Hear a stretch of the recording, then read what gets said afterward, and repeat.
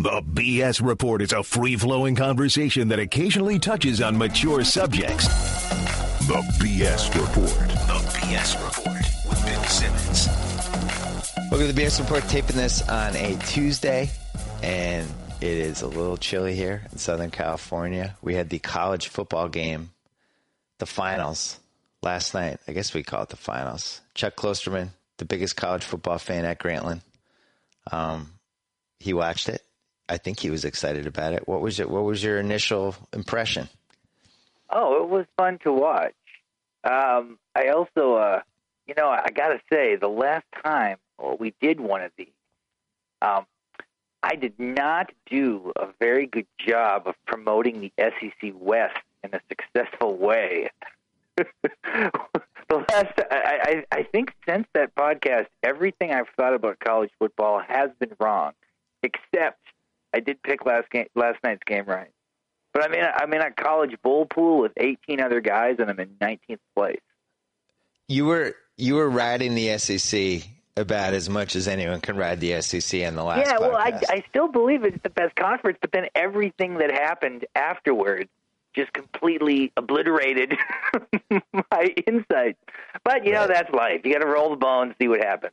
You watched the game last night, I'm guessing, right? Didn't you? I watched the last three, which to me is a huge step for college football, the playoff system, because normally I wouldn't have known which game to watch and probably wouldn't have cared. But I really liked having two important January 1st games. It reminded me of what we had when we were growing up, right? Well, not just that. It was more than two games, because it made the games that TCU and Baylor were in important too, because they had so much more to play for. Yeah. It turns out that the playoff was just good in every context.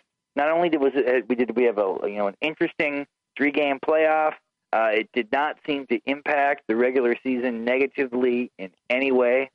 It was just across the board good, which I would not have said 15 years ago or 10 years ago. So my theory on what I watched, and I watched those 3 games, was that Alabama probably had the best team, but didn't realize Ohio State was going to give them the challenge. I think Ohio State took them by surprise, and I'm not sure, like, if you played that now and they thought Ohio State was going to be awesome, maybe that game is different. But Ohio State, I guess that's why we have 14 playoffs. Well, interestingly, the injuries to Ohio State's quarterbacks played to their advantage. Yes. They lost Braxton before the season. Barrett plays great all year long. Seems to be arguably the best player in the Big Ten this year. But then when he goes down, they bring Jones in, who's a different kind of player, a much more physical guy. I think that particularly for the Big Ten championship and the playoff against Alabama, they were kind of unsure how to deal with him. Yeah. And then when they played Oregon, how do you beat Oregon? Well, you just got to be tougher than them. You just got to go right at them. And that, I kind of feel like he might be the best of the 3 now.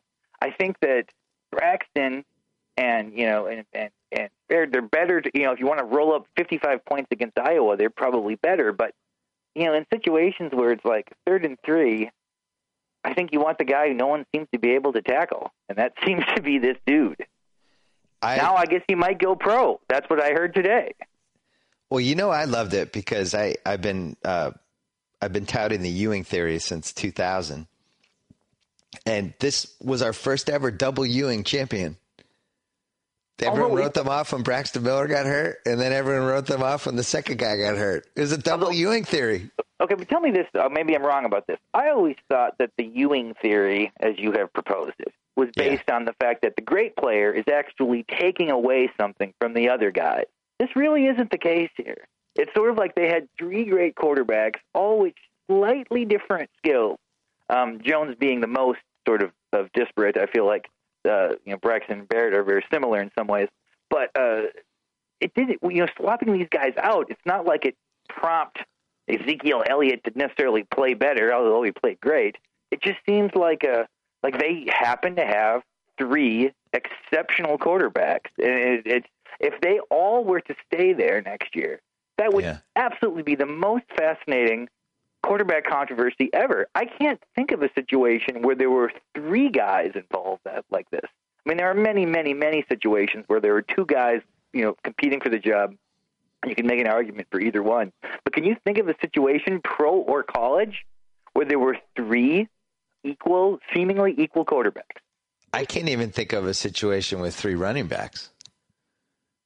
Well, even if there are, that's always to your advantage because you just cycle them through. I mean, this is such a strange thing. Now there the rumors are that Braxton, because I believe I'm right about this, because he would be a graduate student, he can go somewhere and play immediately. So I've heard he was going to Florida State, Texas. A la Russell Wilson. Yes, exactly. And now this morning, when I was taking my kid to daycare, I was looking at Twitter, and it seems like all these reports that Jones is considering going to the NFL after only like 3.5 games, which seems crazy because in a sense he's a little bit unpolished. But at this point, pro football and college football as games, the way they are played, seems so different that I don't know if it would be an advantage for him to play another year of college. Well, it's the Dante Exum blueprint that's been set. And now I think this Emmanuel Mudiay is going to follow too in the NBA, where you show just enough to have your stock be huge, and then you don't do anything to hurt where that stock is. And his stock is really high right now. It actually makes sense for him to come out. Well, it does. I mean, he looks like a Dante Culpepper type of player, which is a weird compliment because Culpepper obviously had these awesome years and then some terrible years, and I don't know if that's really you're giving the guy upside or downside by saying that.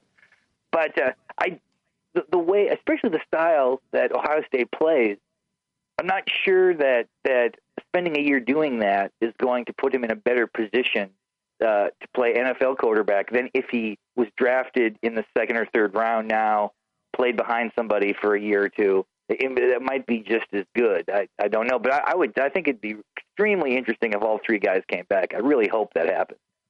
So Todd McShay said that Cardale Jones, he would be a day 3 pick, and he compared him to an extremely raw Ben Roethlisberger. He should come back. Unless he thinks he can be like a first rounder or something, which if you're listening to Todd McShay, he doesn't think so. I mean, he's so big. It would be interesting. Like early Culpepper was kind of physically imposing. And we'd kind of never seen that before in the NFL. It's somebody who, like defensive linemen, were just bouncing off him. And it does seem like Jones has some of that, but it's hard for me to imagine 3.5 college games and then all of a sudden I'm starting for an NFL team. It does seem weird. I mean, I remember when Sanchez left early, and at the time it seemed like, potentially, I don't know if playing that was at USC where they played closer to a pro-style set. It seemed as though maybe a year there would help him, but, and I think even Pete Carroll was like, don't do it. And then he went to the NFL, initially succeeded, and I think deterred him, though. Another year would have been good for him. But, like, when you watched Ohio State play, they're not doing anything that's like an NFL team.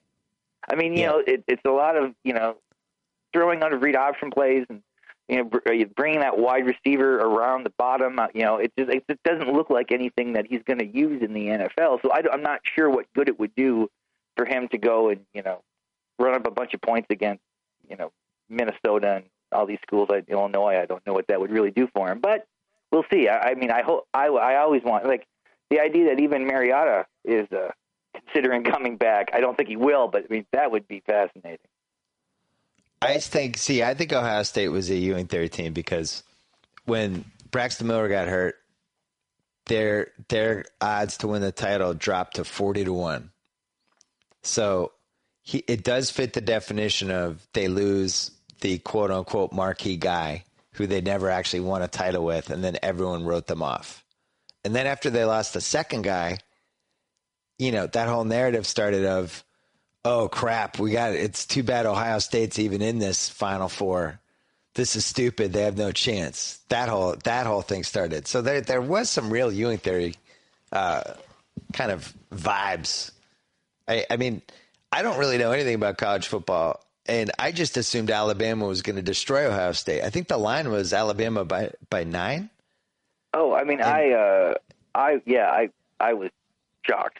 I mean, of the of the two games on January 1st, the two playoff games, I got them both wrong. I thought Florida State probably would win that game, even though I felt Oregon had more talent. And I thought Alabama would just roll over Ohio State, and I was wrong on both. And then last night, I still felt Oregon was the better team, but for some reason, it seemed as though kind of the mythical idea of momentum was just on Ohio State's side. Yeah. Well, they just seemed more physical. I actually thought the defining play of that game was when the front four guy on the Ohio State's defense, when he sacked Mariota and kind of followed through on the play. It probably should have been a penalty, but there was a little FU in it and drove him into the ground. And then the Oregon guys the offensive lineman got mad, and they ended up, I think one of them got a penalty. But to me, that was like the defining play of the game. I thought Ohio State just seemed more physical. Yeah, it is odd. Oregon has been very good now for a decade, but as you go through them year by year, pretty rare to find where they won the biggest game they played that year. It does still, I think if you're a real football purist, you probably like what happens with Oregon, because it seems as though if they're a little better than their opponent, they just blow their doors off. But when it gets really equal, their philosophy, for whatever reason, kind of crumbles. If you can stop them on first down, that changes everything. They played LSU in the first game of the year a couple years ago, and it seemed as though if you could stop them on first down, that was the whole thing. Yeah, and watching them, it reminded me a little bit of the Peyton Manning Colts in the early 2000s, where they had this pinball offense basically, but then they would play the Pats, and the Pats would just kind of throw them around and beat them up. And I thought that's what happened last night. The Urban Meyer Jim Harbaugh thing now becomes the most fun college football rivalry, right? Yeah, if particularly if he makes Michigan good fast, and I think that he probably will. This was just a really good end of the season for the Big Ten in general. Yeah, because in it's November, back, baby. In November, it seemed like you would be like, well, boy, can we even view the Big Ten as good as the ACC? It just seemed like they were, they were the weakest of the Power Five conferences. And not only do they win the title, but they have the most intriguing coach coming in. The guy from Oregon State's now going to Nebraska. I think that he's going to have some success there.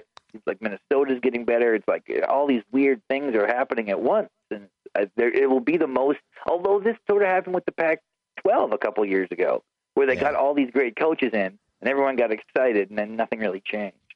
And then you have the possible Penn State post-Paterno rejuvenations lingering. Yeah. That could be fun. I'm excited for Meyer versus Harbaugh, and I feel like everybody's got to take sides in that one, which happens sometimes in college sports where there's some rivalry, and even though you don't care about either team, you still feel like fundamentally you have to pick a side. Like I always felt like I've had to pick a side in UNC versus Duke. I don't care about either team, but I feel like I need to take a side, and I've always sided with Carolina. That's definitely the more populist take on that. Yeah.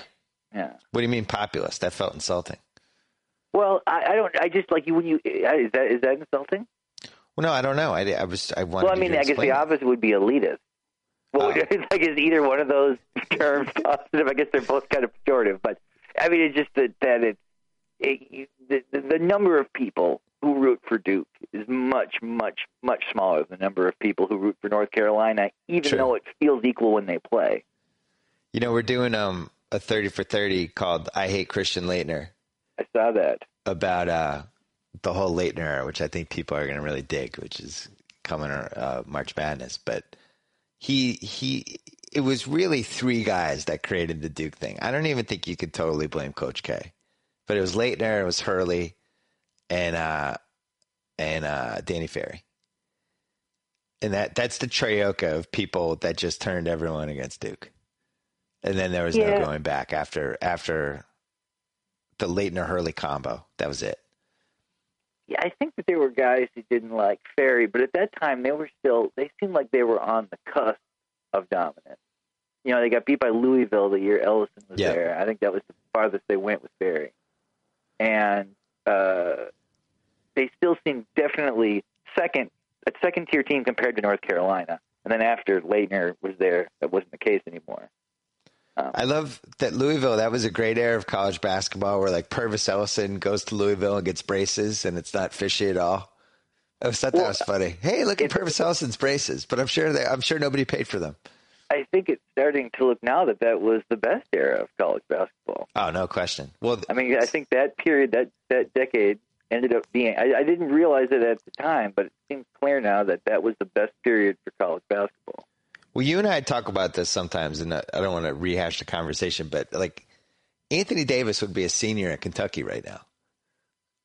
He would be a very when you think of it that way, it's and you know basketball evolves and guys peak a little bit younger, and it's stupid to think, you know, whoa, what would happen if this guy was in there and this guy's in there? But it just shows how much has changed in 30 years because like Ewing stayed all 4 years in Georgetown. And arguably would have been one of the best 5 players in basketball if he had, you know, played the last 2 years in the NBA of his Georgetown experience. Although also when those guys stayed, it did sort of suppress their talent a bit. I mean, like Anthony Davis would not be the player he is now. I agree. Kentucky. No. Yeah, I agree. I think it hurt Ewing. I think Ewing should have come out probably after his sophomore year. Like he was just so athletic and you know, and every game he played, everybody was just jumping on him. You know, it was four people coming down and closing on him. And you're not going to get better offensively when that's happening. Well, the guy who was hurt the most though was Sampson. No he question. Should have won. He also had only so many games in his knees too. Who do you like? Like if you had to pick a side, Kentucky versus Louisville basketball, who do you pick in that? Do you care? Traditionally, I root for Louisville in that relationship. Yeah. What about UCLA versus USC? Football or basketball? Both. I guess actually UCLA for both. Interesting. That's a better rivalry than I think anyone outside of California knows. It's a really good one. It's really like a genuine hatred. 70s. Like in the early 70s for football, that was a big deal. But it kind of faded as UCLA because it's been a long time since. Like UCLA looked like they were going to be good this year, and they were kind of paper again. I mean, I don't know. It seems as though that they can't get it together. Hey, let's talk about Whiplash. Okay, let's talk about it. You told me to see this 6-7 weeks ago, and you were like, I can't wait for you to see this movie. I would really want to see what you think. And I saw it. I thought it was excellent. I thought it was probably my second favorite. I still like Birdman the most, but I think Whiplash might be second. Well, I just think Whiplash is fascinating because it forwards an idea that you just do not see in the popular culture anymore, which is that sort of like the idea that inhumane, like unacceptable treatment of people sometimes potentially does work. You know, it's like that might be one way to generate genius because we're kind of at this point now where it's not only do we not accept that as a way, you know, I mean, I wouldn't want my kid or anything to be treated that way. Like you don't want that to happen, but we almost are trying to convince ourselves culturally that it doesn't even work if you do it. Like it's not only is it wrong to do, but it would completely fail. And like this movie basically says that's not true, and that part of the reason that America's a different place now than it was 20 years ago or 40 years ago or whatever is because this idea has disappeared. Yeah, and then the other idea that's emerged, which you haven't fully formed an opinion on yet because your kids aren't old enough, is the whole soccer culture, which is just terrible. And I don't mean soccer's terrible. I just mean like the youth soccer and don't keep score. Everybody gets to play. There's no winners and losers out here. There's no goalies. And it's just this mentality. I'm seeing it with my daughter's school now. Like they had all these kids try out for volleyball, and they ended up splitting it into two teams. And instead of having an A team and a B team, which you'd think they would have in the fourth grade, it's just these two evenly split teams, and everybody gets to play the same minutes. And I don't know if that's a good thing. Well, I I like think that it doesn't bother me as long as they don't sort of position this as sport. If they position it as activity, that's fine. I mean, like a little 6-year-old kid, a 7-year-old kid playing soccer. I mean, I guess it's fine if it's just sort of running around and essentially playing tag with a ball, and that's cool. But like that's a separate thing than what sports are. Like that's an activity, and and that's like an aerobic activity.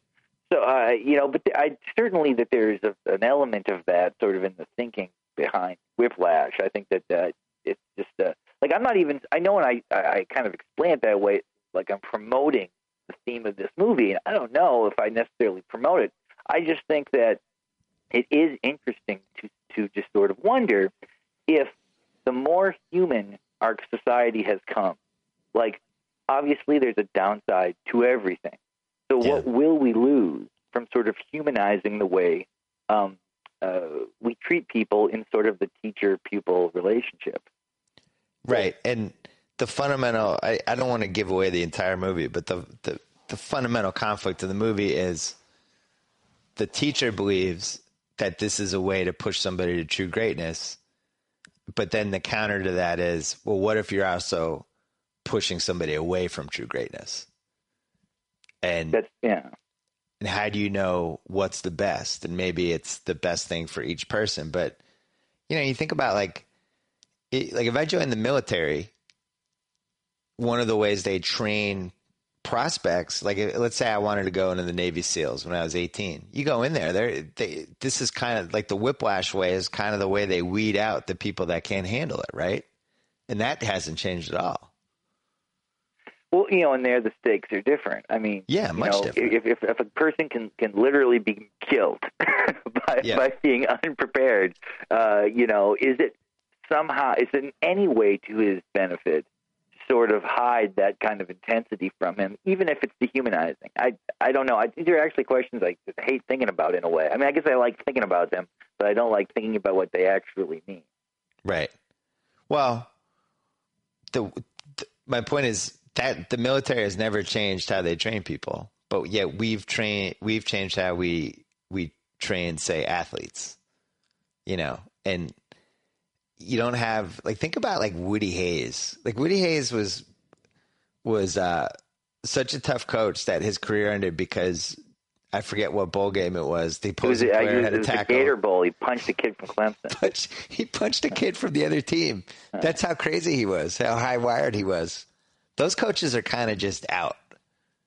Those coaches anymore. I think it's I'll get this wrong. Coached at K-State for a while. The basketball coach, Martin, is his last name. He's a crew cut. I'm not sure where he's at now. He's no longer at Kansas State. But he seemed to be the closest version of that was still kind of in the modern age. But it is kind of gone. I mean, I just and I mean, I don't know. It seems like a weird thing to be nostalgic for in a way, like to miss the idea of a Woody Hayes type person in the world. But I don't know. Something tells me that kind of personality connects us to a reality that we're just trying to pretend does not exist and really has not changed. Well, think about. I mean, I would think of the NFL, for example. I was just thinking about. I was going to say that. It looks like it. For all the attempts to sort of change football, and because of can we make this game less violent in a way? Can we make it so that it doesn't seem like this sort of concussion-oriented death trap or whatever?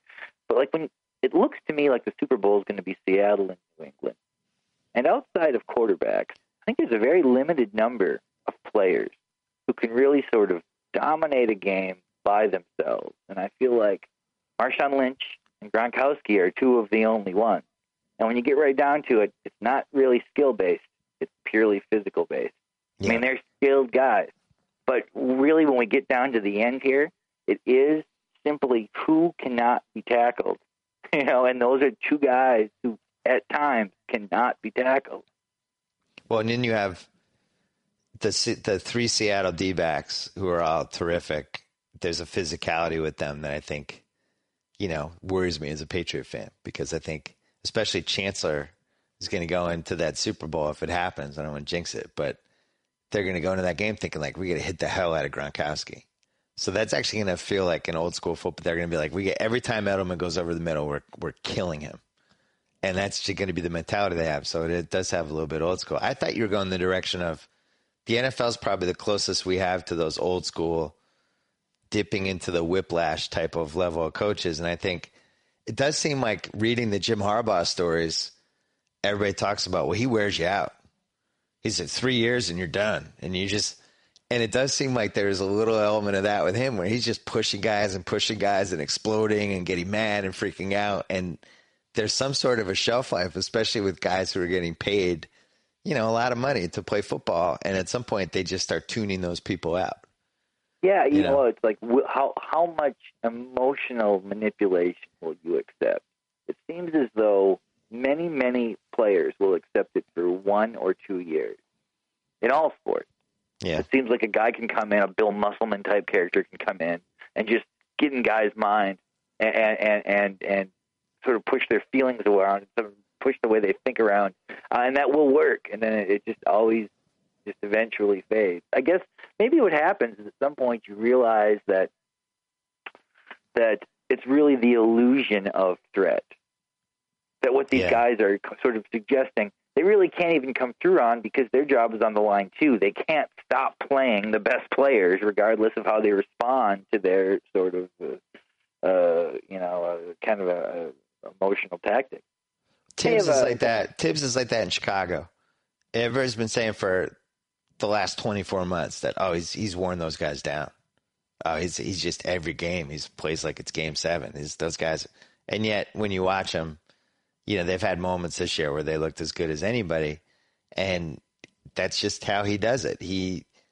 To him, every game matters equally, and he's always trying to win, and he's going to leave his guys out, and he does the anti-Popovich of he's not going to be like, hey, Noah, just take tonight off. We've had 4 and 5 nights. I want to, it's a marathon, not a sprint. He goes the other way. Popovich, I think, is kind of blends all the worlds. Like he's the most player-friendly coach, but he's also the guy that if he yelled at you, your feelings would be hurt the most. Well, and he, for the most part, has teams that comes from different cultures. I think maybe cultures that are still, I don't know. I thought, it's always different to be yelled at by somebody from a different country. If you've ever had this experience, it's one thing to be yelled at from a guy who speaks your language and sounds like you, but when somebody from a different country yells at you, it feels different. Yeah. Right. I wonder, especially like the NBA coach. Like I'm watching now with Doc Rivers. Who makes a ton of money and has won a ring, so he carries a certain amount of respect. He's in control of the players in the Clippers, and yet can't get them to really play hard every game. And there's just games like that I've gone to where it doesn't seem like they like each other and they're not really invested, and he doesn't totally know what to do. And it makes me think like coaching professional athletes who make a lot of money has to be up there on the toughest jobs.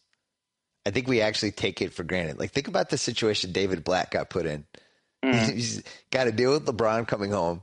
He's got to figure out how to handle the most famous basketball player and the best basketball player of the last 20 years. He's got Kevin Love who's coming in, who has all these strengths and weaknesses that are really dramatic one way or the other, who has never been kind of a supporting guy in his life.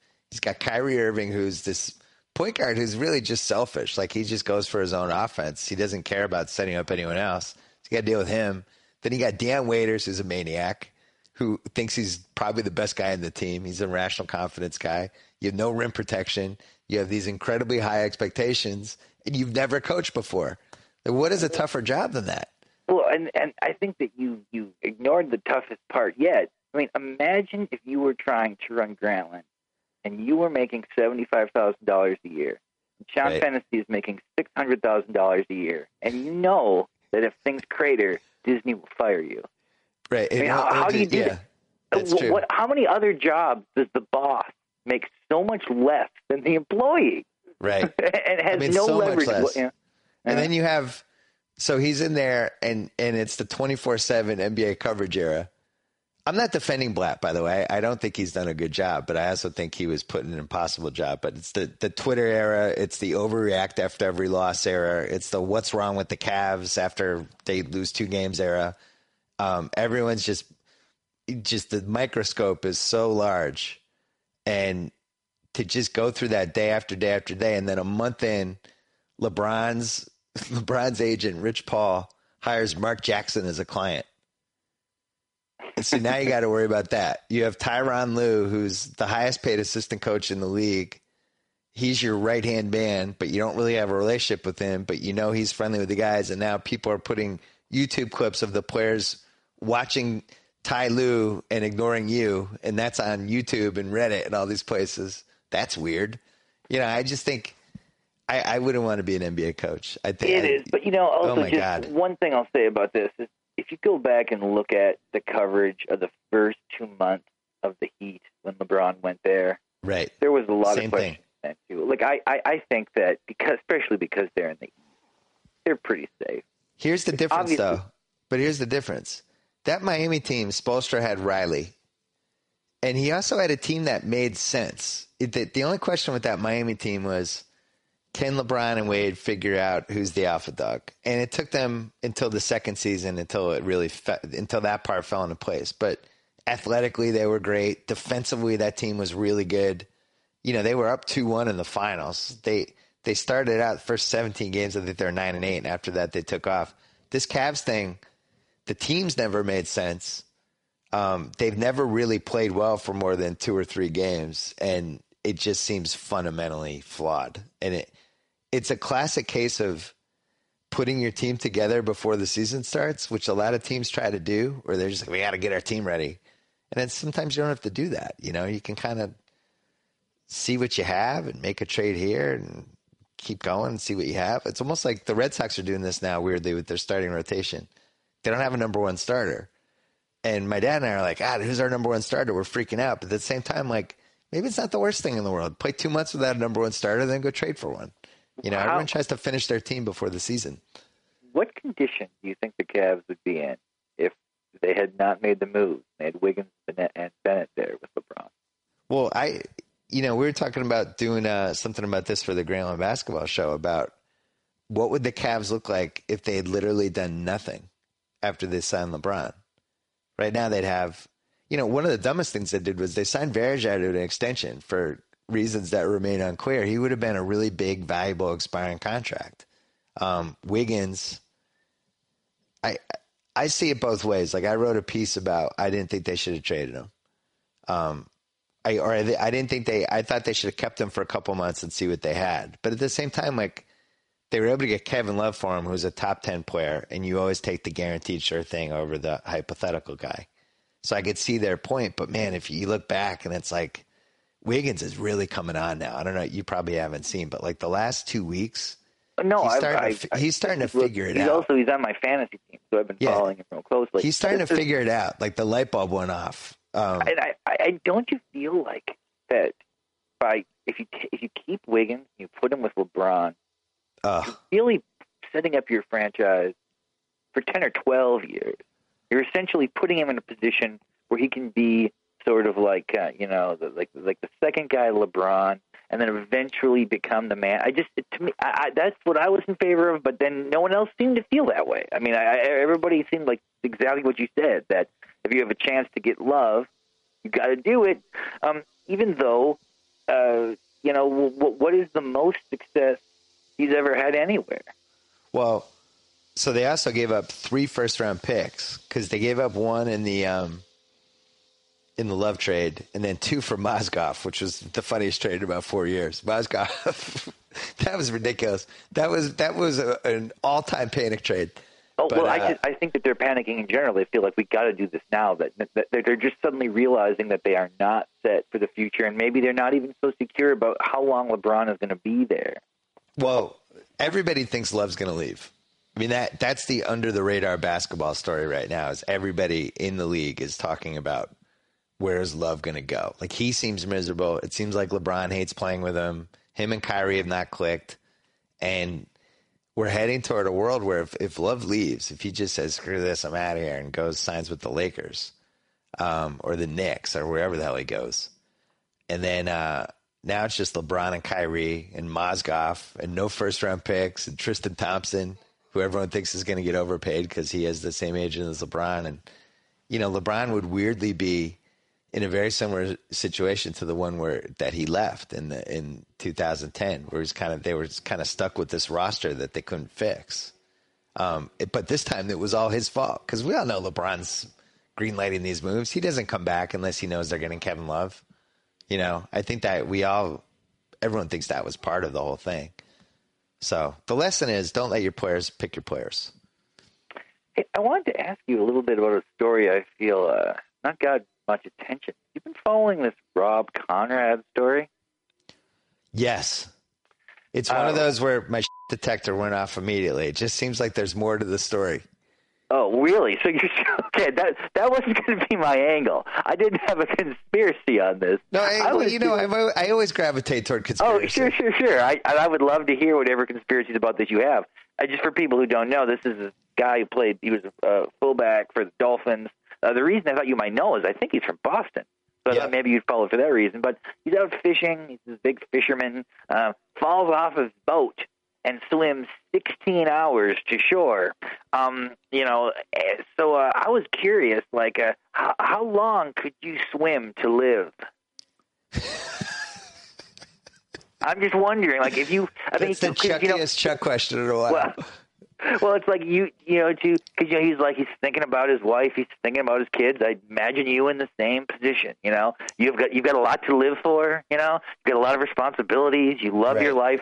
How long could you swim to live? Well, I think in that situation, sometimes it's not up to what you want mentally and how bad you want it. If your body shuts down, it's over. Yes. If you get hypothermia, it doesn't matter how much you want to live. Your body's shutting down, and all of a sudden you start seeing stars, and then you're half conscious, and then all of a sudden you're done. So I don't even know. I mean, I think it would be the first few hours. It would be the will of the whole thing, but then after that, you have to get lucky. He must have been in good shape, I'm guessing. I thought that was the weirdest story. That story was so weird. I was almost like, all right, so what's the other shoe that's going to drop with this? This guy falls off his fishing boat, which was on automatic pilot, and swims 16 hours back to shore. What the hell is going on? Well, so he swam 9 miles. I am okay. Now I'm really curious. Okay, what are the possible conspiracies? First of all, what you think this was some attempt to what? I don't know. I just thought it was I've never heard of a story like that. I just thought. Well, yeah. You've heard of stories. People have been lost and had to walk a long ways or something. That guy gets his arm caught underneath a rock, cuts off his arm with a knife. That dude, these things happen. I always like these stories because I always wonder, how would I behave in this scenario? And I really fear that, not well. That in fact, I kind of fear I might give up. I worry about how intense my will to live is, and of course everybody wants it to be intense, but right. Well, there was a Real Sports story I remember from a few months ago about a bunch of college football buddies who went on a boat trip, and they were all stuck in the water, and one of them ended up going down, and that it was a hypothermia thing. I think you want to live for as long as your brain's working. But then you kind of run out of choices. But what was the Franco movie where he cut off his arm? Yeah, that's what I was talking about. That's another one, right? Where you're sitting there all right, what would I do? I almost feel like that's a better option, because that one is now your choice. Are you willing to cut off your arm to live? Would you do that? Would you go through the pain of cutting off your arm to live? Do you think? What? Well, maybe this is an interesting related question. What would you feel more comfortable doing to live? Cutting off your arm with a pocket knife or swimming 16 hours? For me, it's very easy. I can't swim. I would die, so I would cut off anything. I would have no choice. But I think people underestimate how hard it would be to swim for that long if you hadn't really been doing that much swimming. Who's underestimating it? Well, I'd have a better chance. I'd have a better chance with the pocket knife because I have contacts on. So Me in contact lenses trying to swim for 16 hours, I would say I'm going to be at the bottom. Don't you have a disposable? No, but I mean, I'm in the water. Like the water's hitting my eyes. Like at some point. Yeah, I know, but I would think at one point. So you don't feel. I mean, my eyesight is terrible, but you feel that you would need your contacts to see. You're swimming basically in one direction toward the light. I'm blind. I wouldn't even be able to see the light. I'd be done. I'd be out. This is why I don't go fishing. He also said that he showed up wherever he landed, like went to a house and rang the doorbell at 4:30. But that was an interesting conversation. Hey, can I borrow a towel? My wife likes to do this with movies. My wife likes any movie where she can put herself in the situation of somebody who's in danger. Like we watched No Good Deed this weekend. Which is a terrible movie. It's a pay-per-view movie, but it's strangely watchable because Stringer Bell's in it, and I can't remember how you pronounce her first name, but Henson, who's now on the Empire show. But it's basically this crazy serial killer. Basically, gets out, he escapes, crashes his car as he's going to somebody's house, and rings her doorbell. And then she just lets him in to make a phone call. And it's one of those, as Wesley Morris calls it, a blank from hell movie. It's like The Nanny from hell. The serial killer shows up at your door from hell, and so on. And my wife loves those movies. And okay, I'm not one of those put myself in the situation. Well, here's what I can say. If this is what you and your wife like to do, like to watch movies and then kind of put yourself into the film, no, I have a recommendation for you. Oh, good. Okay. Watch the movie Force Majeure. I think I might be pronouncing it right. It's Force Majeure. I'm pretty sure it's a Swedish movie, but it's about a couple and their son and their daughter who go on a skiing trip, and something interesting happens. And I think I would enjoy hearing your sort of familial reaction to this. Well, my wife likes the Naomi Watts Tsunami movie, where the family gets split up. That's like her kind of movie. She's like, what would I do? Like, you weren't there and the kids went another way. Like, how would I, she likes this. This is slightly different because it involves, well, it depends how you look at it. You can say it involves a choice on the behalf of the husband, or it proves that and there are certain issues we have no choice and we just react.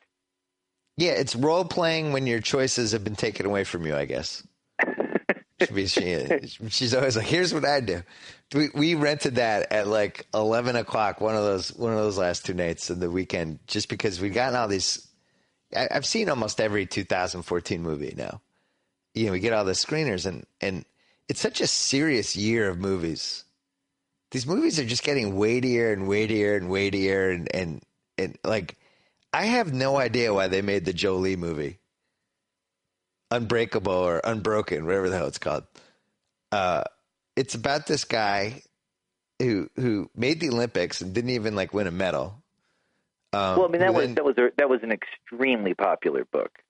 No, I know. I totally get. It was a great book. People loved it. But I'm just telling you what happens in the movie. He's an Olympian. Goes to war, it crashes. They're in the water with sharks for a half hour. Then he goes in a camp. He gets tortured for another hour, and then he gets out, and the movie ends. It's like, what the hell just happened? I just watched somebody suffer for 2 hours. What was fun about this? I don't get those movies. Maybe I'm too old. Did you see Citizen 4? No. Citizen 4 is the documentary about Edward Snowden. That's worth seeing. You like that one? I guarantee you. Well, the thing about it is I had I still have mixed feelings about the whole idea of privacy and all these things, but I had very mixed feelings about Snowden. But seeing this documentary, I would say my mixed feelings are no longer mixed. It's pretty hard to watch this movie and not feel like, at the very least, this person's motives are good, and that he is not crazy, and that he is not attempting to sort of somehow benefit from doing this. It's like his motives are pretty good. And it even though a lot of the movie are just like people sitting in a hotel room looking at a laptop, it's surprisingly compelling. Did you see Inherent Vice? I was curious what you thought of that. That's one of the last ones I need to see because I think we're doing a Grantland and Oscar show. Are you all going to wear tuxedos? Wesley and Chris Connolly. You should all wear tuxedos. That seems like a very Grantland, Oscar move to make. Yeah. I have a couple. I have the P.T. Anderson movies. It's really tough for me to get past like how the P.T. Anderson and the Wes Anderson, the fans of those movies. So they treat them differently. That's true. They treat them because they're sort of different filmmakers. But the benefit of the doubt they get from people who love those directors and think they're geniuses, which they probably are. In P.T. Anderson's case, definitely. I feel like they could release anything and those people would defend the movie. Well, I really want to know what P.T. Anderson movie could he make that the P.T. Anderson fans, and I'm looking at you, Sean Fantasy, who's just gotten 2 shout-outs in the same podcast somehow. But what P.T. Anderson movie could he make? P.T. Anderson could have made No Good Deeds, whatever that Stringer Bell movie is. And I feel like the P.T. Anderson, he's satirizing the whole Blank from Hell culture. Yeah, well, that's the thing. I mean, once you make enough really great pieces of art, then any art you make becomes meaningful. It doesn't matter how good it is. I mean, like at this point, you can go through and watch any Woody Allen movie. And some of the Woody Allen movies over the last 15, 20 years have been horrible if you see them in a vacuum.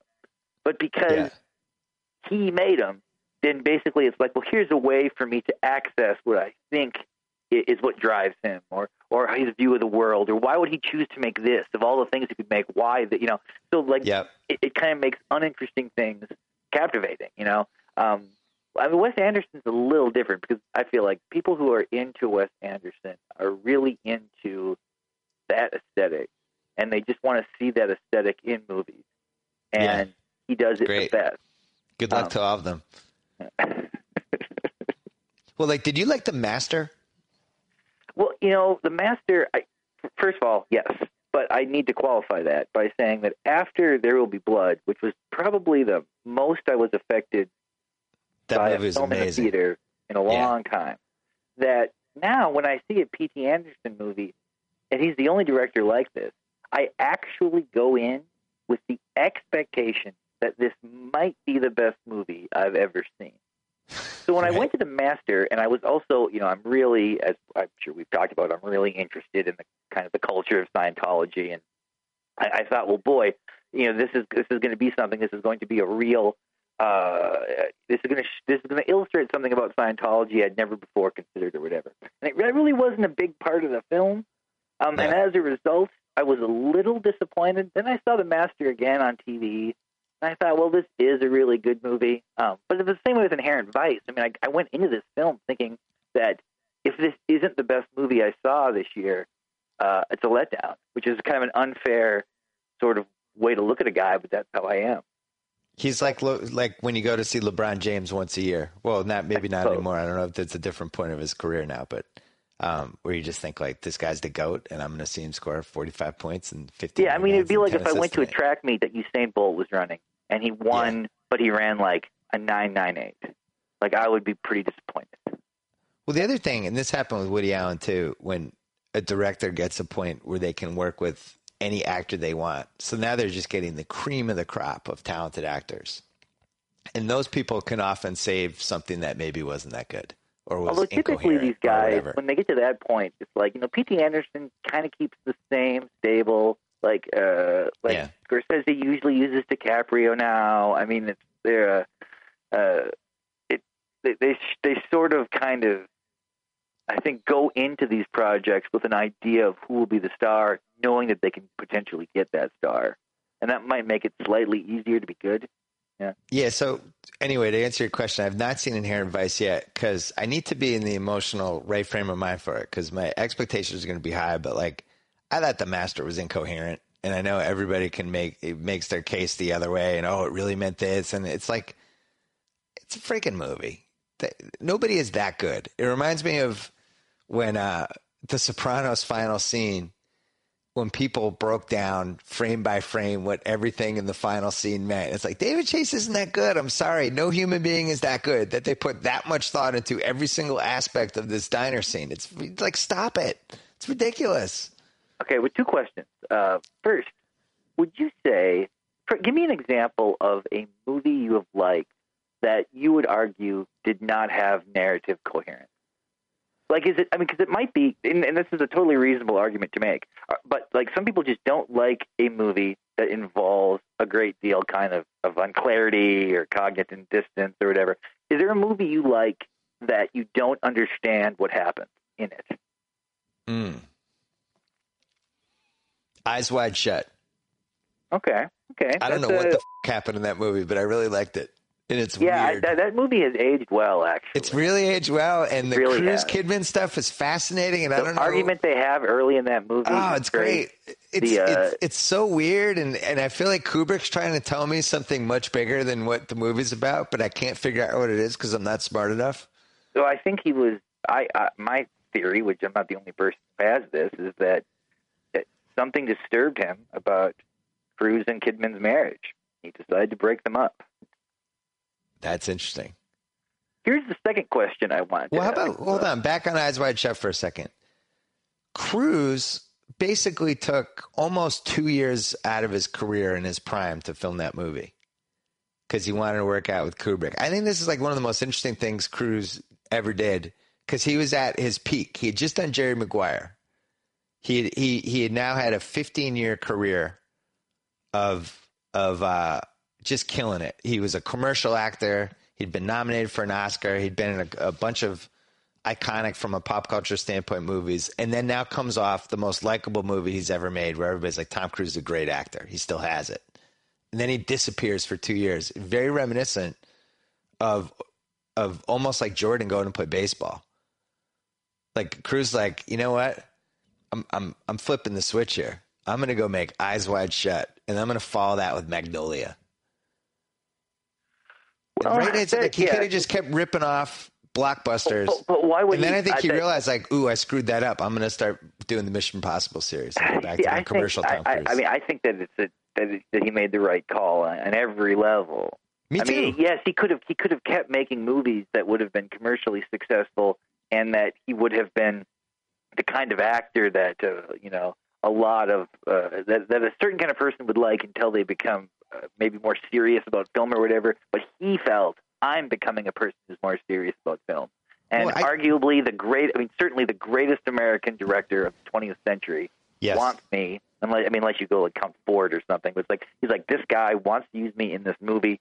And Kubrick was obviously, I mean, like a lot of the stuff in there is also Kubrick really examining the perception or the reality that Tom Cruise is gay. And he's like putting that in the movie, and Cruise is letting him. So like, you buy that theory? Oh, well, I mean, there's a couple scenes that are just, I mean, like when Tom Cruise goes to that hotel to get advice, like every person in the movie seems like they're coming on to Tom Cruise. Watch the movie again sometime. Every person he interacts with is flirting with him. And this is sort of I think Kubrick commenting on how he believes Cruise perceives himself and how he perceives reality. I think that movie is in some ways, if you want to have an issue with it, it's almost, you could argue, unethical of Kubrick to have done this. But I mean, like with The Shining, he basically, tried to break an actress's mind. It's like he's willing to do that. He was willing to do that to sort of do these mental games with the cast. Well, Paul Thomas Anderson did that. We revealed in the oral history Boogie Nights scene, the oral history of Boogie Nights, the scene with the firecrackers and the drug deal gone wrong. And he just basically, like, they're throwing firecrackers for 2 days trying to drive the actors crazy. And then he gets the famous shot of Wahlberg just zoning out with that psycho look on his face. And that was the result of 2 days of tormenting his. I mean, it kind of goes back to our Whiplash thing of you got to torment people to get their best performance. In that case, it happened. The second question I wanted to ask you, which is not totally related, but did you watch, and maybe you already talked about this on a podcast and I missed it, did you watch The Affair? I did. I have discussed this on a podcast. Did you discuss with Andy or something? Because I think Andy did not so much like it, and you did. Is that accurate? Yeah, well, Andy was watching it incorrectly. Yeah. I started watching it in the middle, and I really liked it. However, something happened with that show that now I'm kind of troubled by. Here's what I thought. Tell me, and I'd be interested in your response to this. Like when I started watching, here's what I thought it was. I thought it was two people basically describing the exact same event. And we were supposed to sort of understand how memory is different and how conversations are different. But that the event was the same, that everything that happened to one character also happened to the other character. But as it moved along, that seemed to not be the case. It almost seemed like they were experiencing two totally different realities. And that made me like it slightly less. In the last episode, that's her version of whatever happened and his version of whatever happened was just too different. Yeah. I like the concept of people like, I remember it happening this way, and then people remembering things in their own favor, which I think is what that was about. The last episode was too different. To their own self-criticism. Like they remember things about themselves, you know, and there was supposed to be all these interesting details that I like. Apparently in this, like his memories, like she wears different bras. There were like supposed to be all these little things kind of built in about how we would remember an event. I thought this is kind of poorly written at times, but I thought the concept is great. But now I don't know how I feel about it anymore. Well, here would be my take on that. I think the goal was the takes are different, but they're different because this is what they're telling the police person. So it's their story. So it's not like whatever their reality was, but it's also like, here's the story they're actually telling the police person crossed with the version that favors them was how I interpreted it. So the fact that last episode was so strange and so out of whack from her version versus his version means now that somebody's lying. Or it's a terribly written show. That's an interesting thing. So you're saying that over time it will unspool that one of these stories is real. Yeah. Do you really think Stanley Kubrick was like, I want to destroy Tom Cruise mentally? That's the best thing you've said to me in like 2 years. It totally changes, but now I have to watch that movie again. Yeah, I think that he was going to work with Tom Cruise for the work he had seen in Cruise's other films, and upon meeting him, concluded that this person is crazy.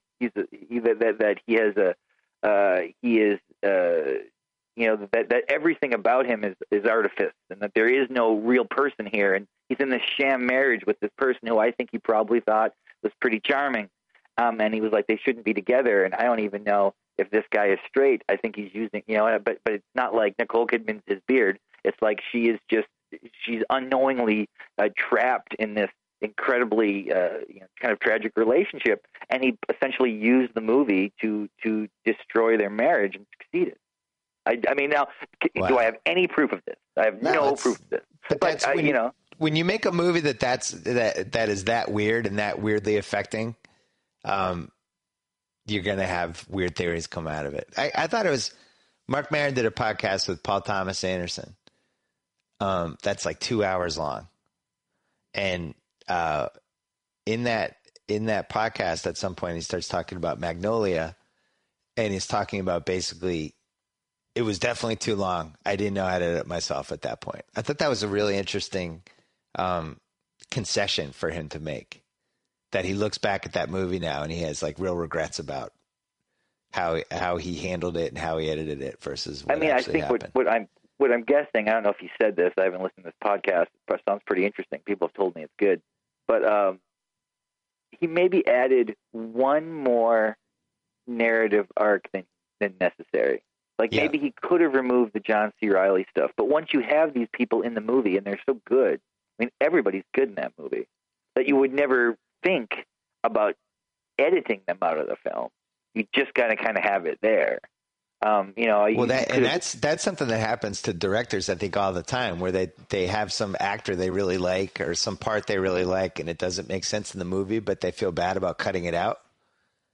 Well, that's why all these action movies, the CGI action movies, are so terrible now, because like they make a Transformers movie or whatever, and they put all this money into those effects, And once they've paid for those effects and made the investment in them, they're not cutting any of that. So all of a sudden they have to somehow create exposition to explain all of these, hyper expensive special effects. And it takes another 80 minutes or 90 minutes of movie, and you get these 3-hour and 5-minute movies. It's like they don't dare cut out anything they paid for. This is kind of the same thing, but instead of cutting out what you paid for, you don't want to cut out someone who you believe is doing great, who could potentially win a Best Supporting Actor award or whatever. It's like, are we going to just remove this from the movie? Well, we had that with $1 Million Arm, which I worked on. People are very scared to cut things out of movies once it gets past a certain point. And $1 Million Arm was a movie that should have been 1 hour and 40 minutes because you want kids to go. It actually was a really good movie to take your kids to, especially kids my age. But once it gets to 2 hours, it just becomes threatening to parents because parents are, and you'll know this in 3 years. When parents take a kid to the movie, we look at the movie time, and you're processing like, all right, previews are 12 minutes, and the movie is 1 hour 30 in the car ride, and so that is a 2 hour 20-minute commitment. I think I can pull that off with my son. The longer you have your kids in the theater, the more chance there is like, maybe I shouldn't have given them those M&Ms or whatever's going to happen. I'm like that already. I almost didn't go to Interstellar simply because of the runtime. That was the only thing that made me not want to see it. Isn't it funny? I did end up going. But that's what's happening to baseball too, right? Like people are afraid to go to baseball games now because it's like, it's 45 minutes there. I got to park. The game might be 3.5 hours. I get home, like it's a 6-hour commitment potentially. Yeah, I'm going to pass. People think about runtime more than ever. Yeah. Yeah. I had a couple more movie questions for you. Okay. Why did they make Foxcatcher? Did you see Foxcatcher? That is the movie I haven't seen yet that I want to. I have not went. I haven't. Well, just read a magazine article for it, and you'll be good. You'll save yourself 2.5 hours. No. People told me that the performances in it are great, and that it will change the way I look at Steve Carell. I got to admit, I haven't spent a lot of time thinking about Steve Carell, but I can imagine him being good in a real perverse role. He was good. It was good. He was good. Ruffalo was great. That's the best Ruffalo in a while. Here again, it's somebody. This is Chris Ryan did this to me too. He basically went through saying everything that was good about it, and then insisted I shouldn't go. I don't get it. I mean, how can it be good but not worth seeing? It's one of those movies that tantalizes you, and you think more is going to happen, and it's going to take you to a place you're ready to go to, and then it takes you nowhere whatsoever. It's just a matter-of-fact telling of what happened. Well, it would have been the best Lifetime movie ever. Here's something else I heard about this movie, that it starts sad and ends sadder. Is that what you actually don't like? I feel like you like movies that are uplifting at the end. No, not true. Like if you're going to make a movie like this where everybody already knows the story, then I need something else other than just a recounting of what the story was with really good performances. I feel like that's a game plan out of the 1980s. You know what I mean? Like why are you making a movie about this? There has to be some underlying reason other than we all know this story and hey, let's make a movie and we'll get some good actors and we'll just tell the story from point A to point Z and then the movie's over. So you don't think Foxcatcher reflects anything about human nature or anything like that? If I go to this movie, I'm not going to be I'm not going to think about anything differently? No. Well, I'm probably going to see it anyways. What's your other question? I think you'll lose a little bit of steam with Tatum, who's not that good in it. I think he's the loser coming out of this. It's weird. It's almost like he tries too hard to turn the guy into a character. It doesn't totally work. The one that I haven't seen yet that they just totally screwed up their Oscars marketing plan and now the movie is peaking, but it's peaking like you already finished voting for the Oscars. Like now it feels like the movie has momentum now, but you wanted the movie out of momentum 3 weeks ago and it didn't.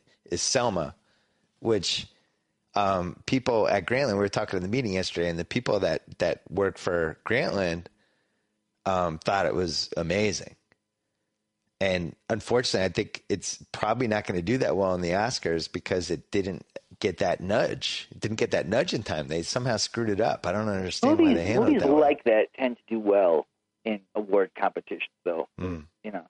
But you're one of those people that you don't care about the Oscars. No, I don't even watch. Yeah. I want to see the Benedict Cumberbatch movie. That's a good because one. It's about a person who I have to admit I know nothing about. I didn't know. My wife knew all about this guy. I didn't know anything about this individual. So I'm kind of curious, just learning about this person. That's a very good movie that won't win the Oscar. What'd you think of Boyhood? Well, okay. I don't know if we've ever talked about this before. No, we haven't. I'm excited. Yeah. I have there's no director I have more of a personal relationship with than Richard Linklater. I mean, I hate when people say things like, "Oh, punk rock saved my life," or "This song saved my life." But like when I saw Slacker, it changed my life. Like I had never thought of certain things before. Basically, the idea that you could tell a story without a narrative that had never ever occurred to me before. I was pretty young when I saw it. I watched it twice, back to back. Like we watched it on. It was me and my roommate at the time, a guy named Rex. We watched the movie, and then we just rewound it and watched it again. So his career, I've always felt like everything he's done has been sort of meaningful to me, even the ones that weren't that good.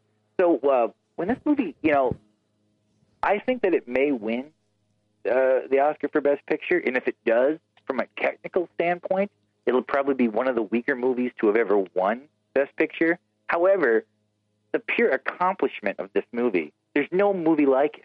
There is no fictional version of a film like this. There are documentaries like this, like the 7 Up series, and even like Hoop Dreams. You see these people change over time. There is no other film like this. This is a completely unique thing. And I think because of that, I think it deserves whatever award it gets. Because you can't, it's not like somebody can watch that film and go like, I'm going to do this, without saying, I'm going to invest 12 or 14 years of my life. So, when you watch that film, I'm always sort of amazed by anybody who doesn't think it's kind of good, just because it's such a there's no other experience like it. I mean, like, of course it feels emotional. Like, how can it not feel emotional to literally watch someone grow up in front of you? So I'm torn on it because I saw this movie on an airplane, which is the worst place to see any good movie. And I really regret that's how I saw the movie. I agree with you. I thought it was an accomplishment, and it's the first of its kind in any movie that rips it off. Boyhood did it first. You can't rip it off. Well, just the concept of over 12 years. I'm a sucker for movies where characters age over time. I've just always liked those movies. I've always. I think the accomplishment of the movie and how cool it was to watch the characters age, especially Patricia Arquette, who, you really felt like she aged, and there was some personal stuff in there with how she aged with the character that I thought was cool. And I thought Ethan Hawke, that was the best he's ever been in a movie. I didn't think the kid was that good. And I think the kid's gotten a free pass because he aged during the movie, and had he known, and you're not casting, but he's in so much of the movie, and he's just not that good. And the only reason he's good is that you're watching him thinking, this is cool. I watched this kid grow up. But just as an actor, he's not that good. And the scenes with him were a little amateur, I felt like. I guess I would kind of disagree with you. I thought he was pretty good, but I mean, that's just a subjective thing. Interestingly, I was on the phone the other day with my buddy from college who he's a pharmacist in Bemidji, Minnesota now, and he saw Boyhood recently, not knowing that it had been filmed over all these years. All he knew it was a Richard Linklater film. Yeah. So hearing his description of watching that movie is kind of amazing, because I wonder how many people watch that movie not knowing sort of the conceit. I mean, like what he said initially, he was like, "Boy, that kid looks a lot like the other kid. They did a great job casting." Initially, I think he thought the movie was actually moving kind of slow, like not much is happening. Yeah. And then when it sort of dawned on him that this is what had happened, they'd actually done this over time. Then everything just immediately shifted. To me, it would be like if somebody wrote a book where they wrote one paragraph a day, every day for 30 years. The quality of the writing would sort of be usurped by the idea that they actually did this, and that this is something that, like, it doesn't matter what technology you use, It doesn't matter how much money you spend. Like you can't buy time. And when there's an investment of time, it is greater than any other investment possible. So I don't know. I'll be happy if it sort of is over rewarded. Despite the fact that there are problems with the film itself. The other thing that I liked about the film, which other people have noted, is that it does something like really cool, which is constantly create situations where our history with movies tells us something bad is going to happen. This kid's going to get hurt now. Or this, and it never does. And that's actually how life is. That if you look back over your life, you constantly can see situations where, like, boy, in retrospect, it was incredibly stupid that I did that. That was really dangerous. I mean, I remember in high school we would ride on top of our cars, like hold on to and drive real fast on these gravel roads. And I can't believe we did it now. Someone could have died or easily been paralyzed, but it didn't seem like anything at the time. It wasn't even like a memorable thing we were doing. It was just like, once again, we drove around on top of our cars. Well, Linklater, this is obviously a theme he really cares about because this was basically the Before Sunrise trilogy. That was effectively the same idea, although it wasn't intended to be that way. But those are 3 movies about the same couple spread across 20 years, and they're different. The first one's about just when people, that point in your life when you're early 20s and you just believe in true love, and then the second one's about, so maybe I was wrong about true love. Oof. Hey, maybe I'm not as idealistic as I used to be. And then the third one is I'm stuck with this person and I'm kind of here. And those are the 3 themes. And that is really interesting as a collection. I didn't like the ending of the third one. I thought it betrayed the whole series. But as those 3 movies, and those 3 themes are interesting. I thought the third one was pretty great. The thing is that Richard Linklater loves just is the idea of time. Okay, like Slacker, one day, basically 1 day and 1 night. Dazed and Confused, it's almost like classical unity. It's like it all happens in the same span of time.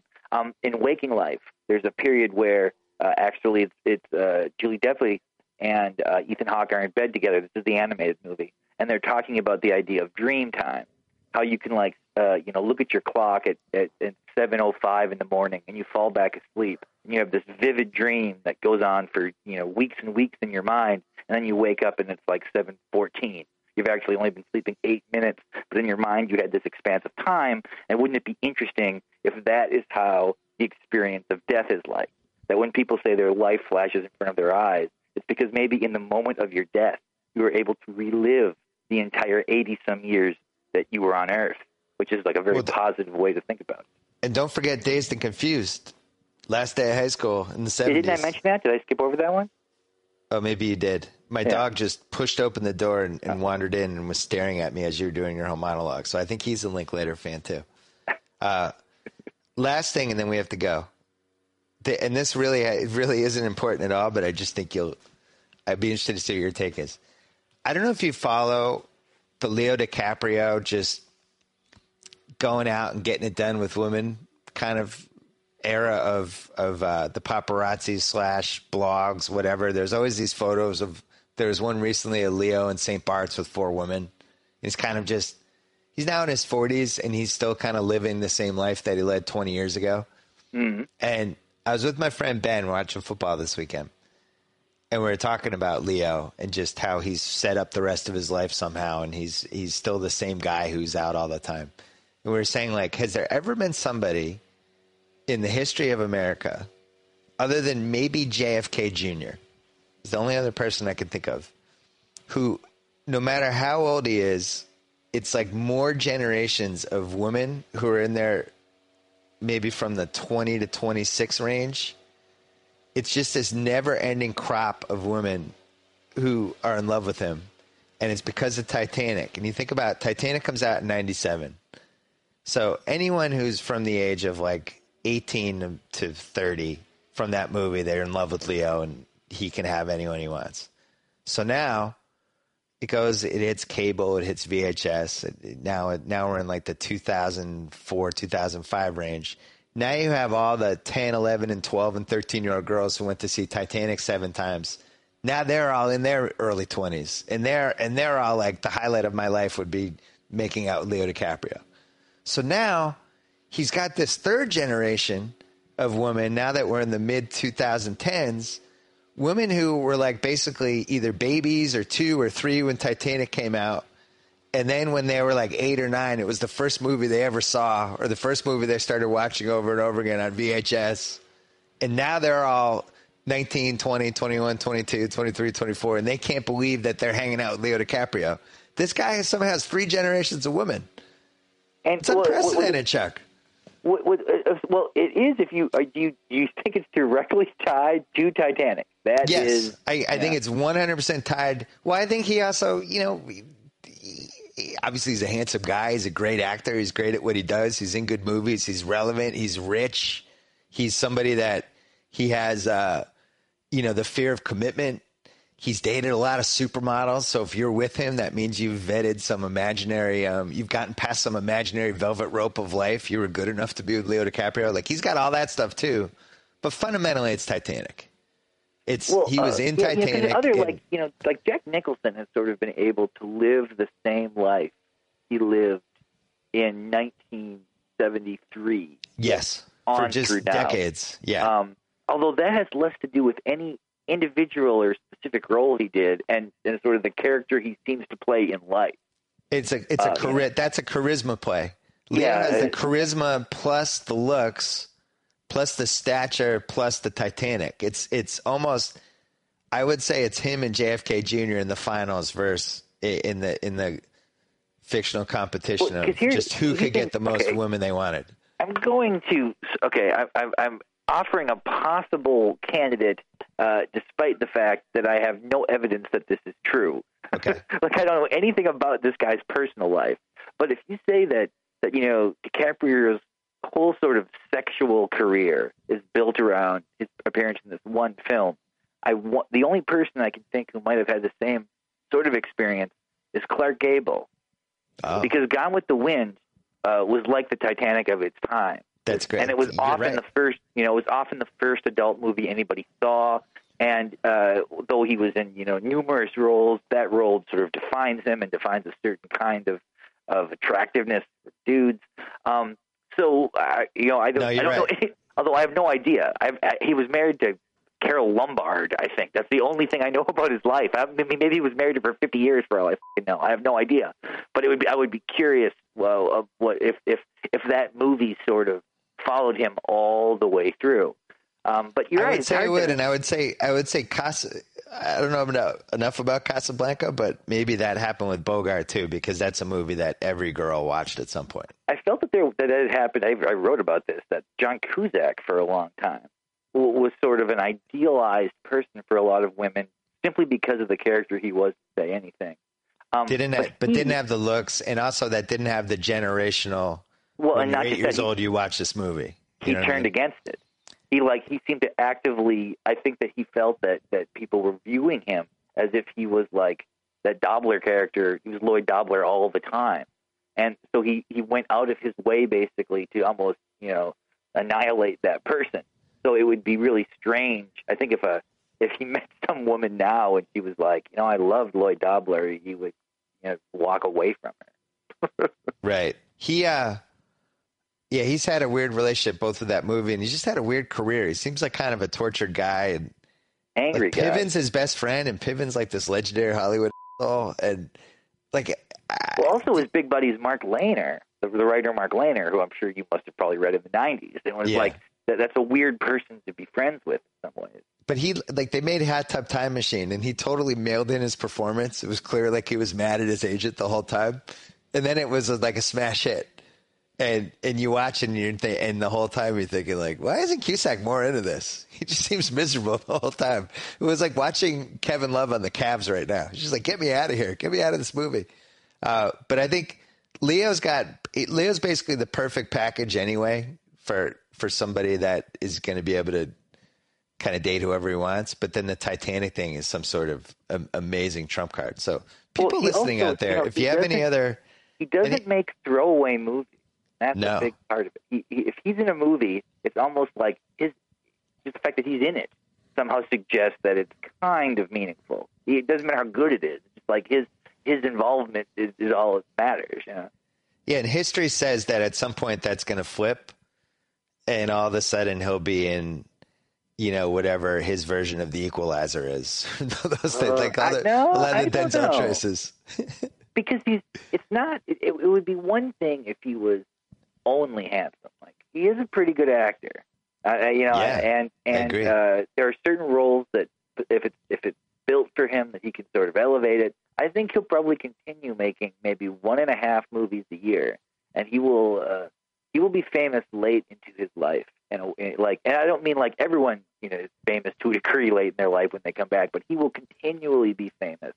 He will be the example people use when they make entourage type shows. It's like, this is kind of like he's the DiCaprio character. Like, he will be the default example of a really famous man.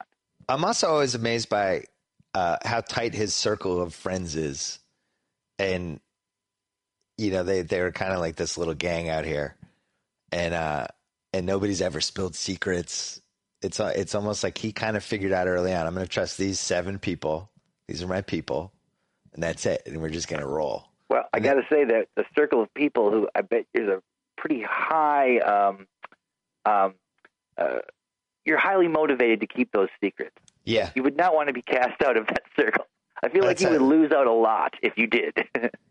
Believe me, that's how Joe House feels in my circle. Yeah, think of all the eating he'd lose out on. Well, that's true. He doesn't spill any of your secrets. He's never, I'm sure one of the kind of the many lesser sports websites would love to do a tell-all with Joe House, breaking down the reality behind the curtain, like the dark secrets of your life. But he refuses to. Like, J-Bug is never pulled into the fray. No. None of these people, I, of course, would be totally open to that, though. Anybody wants to do a takedown on you, come to me. This is a good way to end it. See, what was the movie you didn't see? I haven't seen Foxcatcher. Okay. That's it, though? That's the only one you haven't seen? Oh, I haven't seen the Cumberbatch movie. There's a bunch I haven't seen. Because, it's hard to see movies now. If I see him, I got to go during the day, without my wife, or we have to go separately because we get a babysitter. It takes a lot to get a babysitter to see a movie. Like, you really got to think it's going to be good. That's why I really wanted the interview to work for the whole pay-per-view model. Oh, I did see that. I did see that. I saw that last Friday. But they priced it wrong, and they made it so that people came out of the whole interview thing and thought to themselves, maybe this doesn't totally work. Like, and it wasn't the right movie either. It wasn't a good movie. I still think that model is going to work. I really do. I think that's where things headed, and they just have to price it. The model of threatening to kill a world leader in order to prop up the.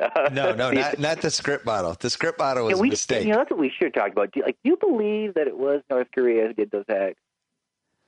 Well, how much I love conspiracy theories.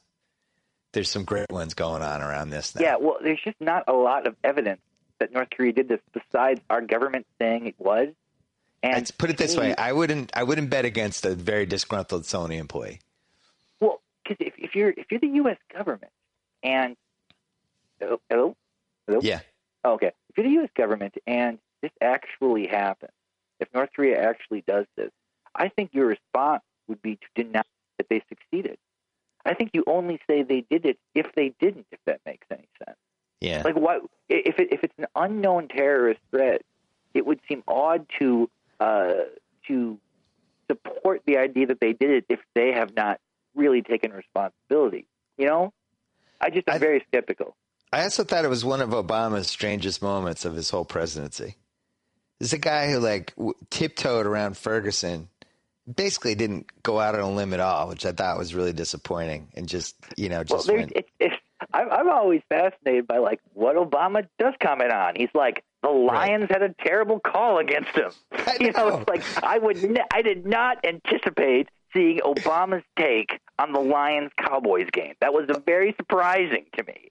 Obama handles his presidency with like kind of in the moment American things the same way like your buddy would who just texts you about stuff. He'd be like, hey, if I text you like, hey, what do you think of this Sony thing? And Obama's like, I think they should have released the movie. Can't kowtow to these guys. It's like, wait, you're the president. You can't say that, you dumb. First of all, it was like he didn't have any of the information.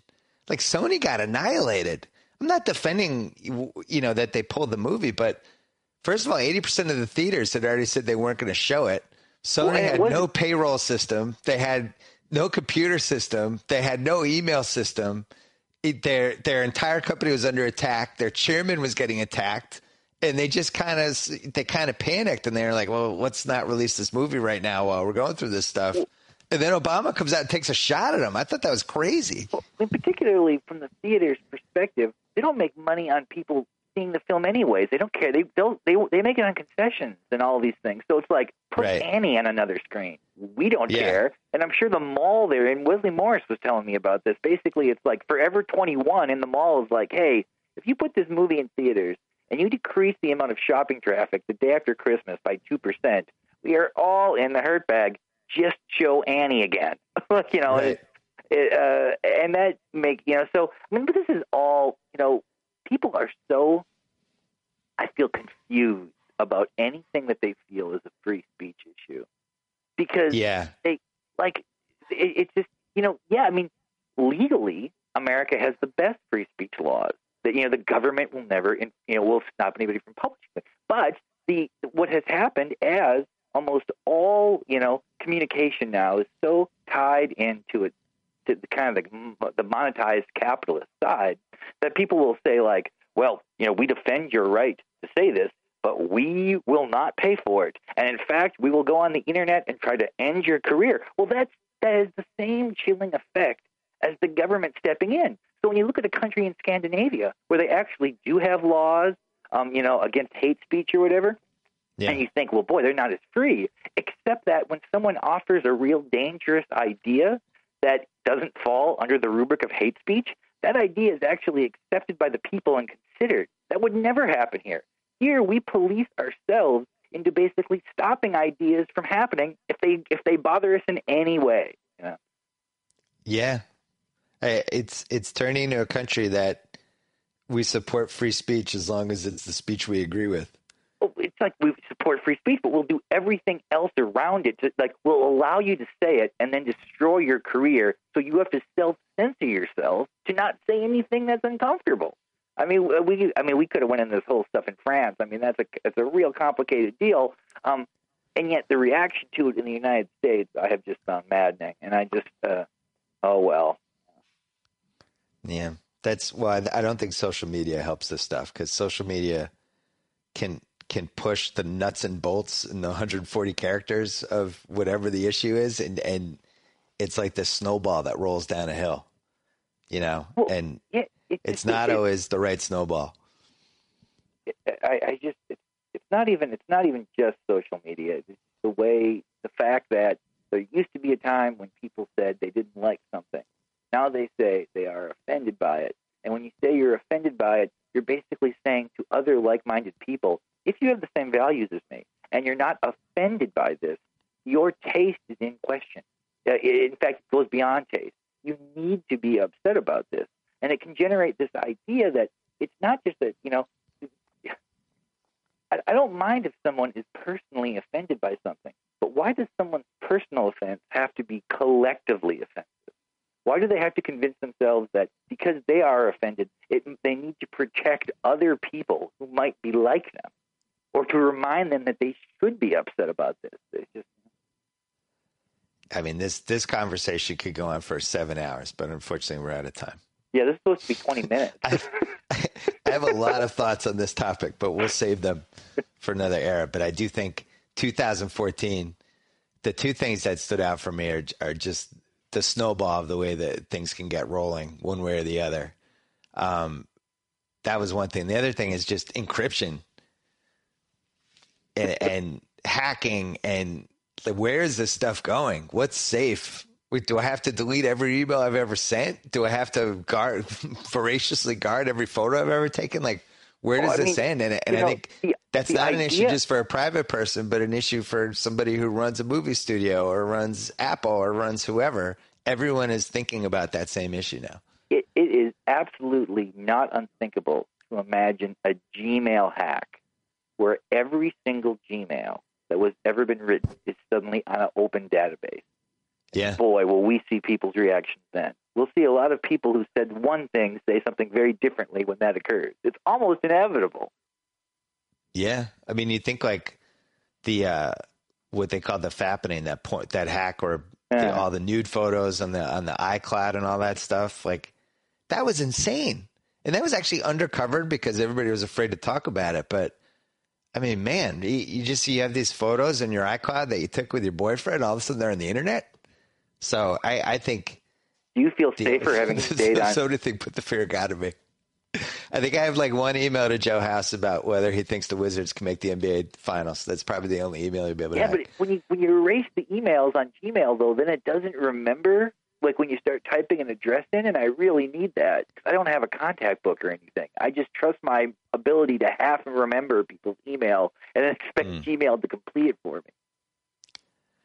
Chuck Klosterman, always a pleasure.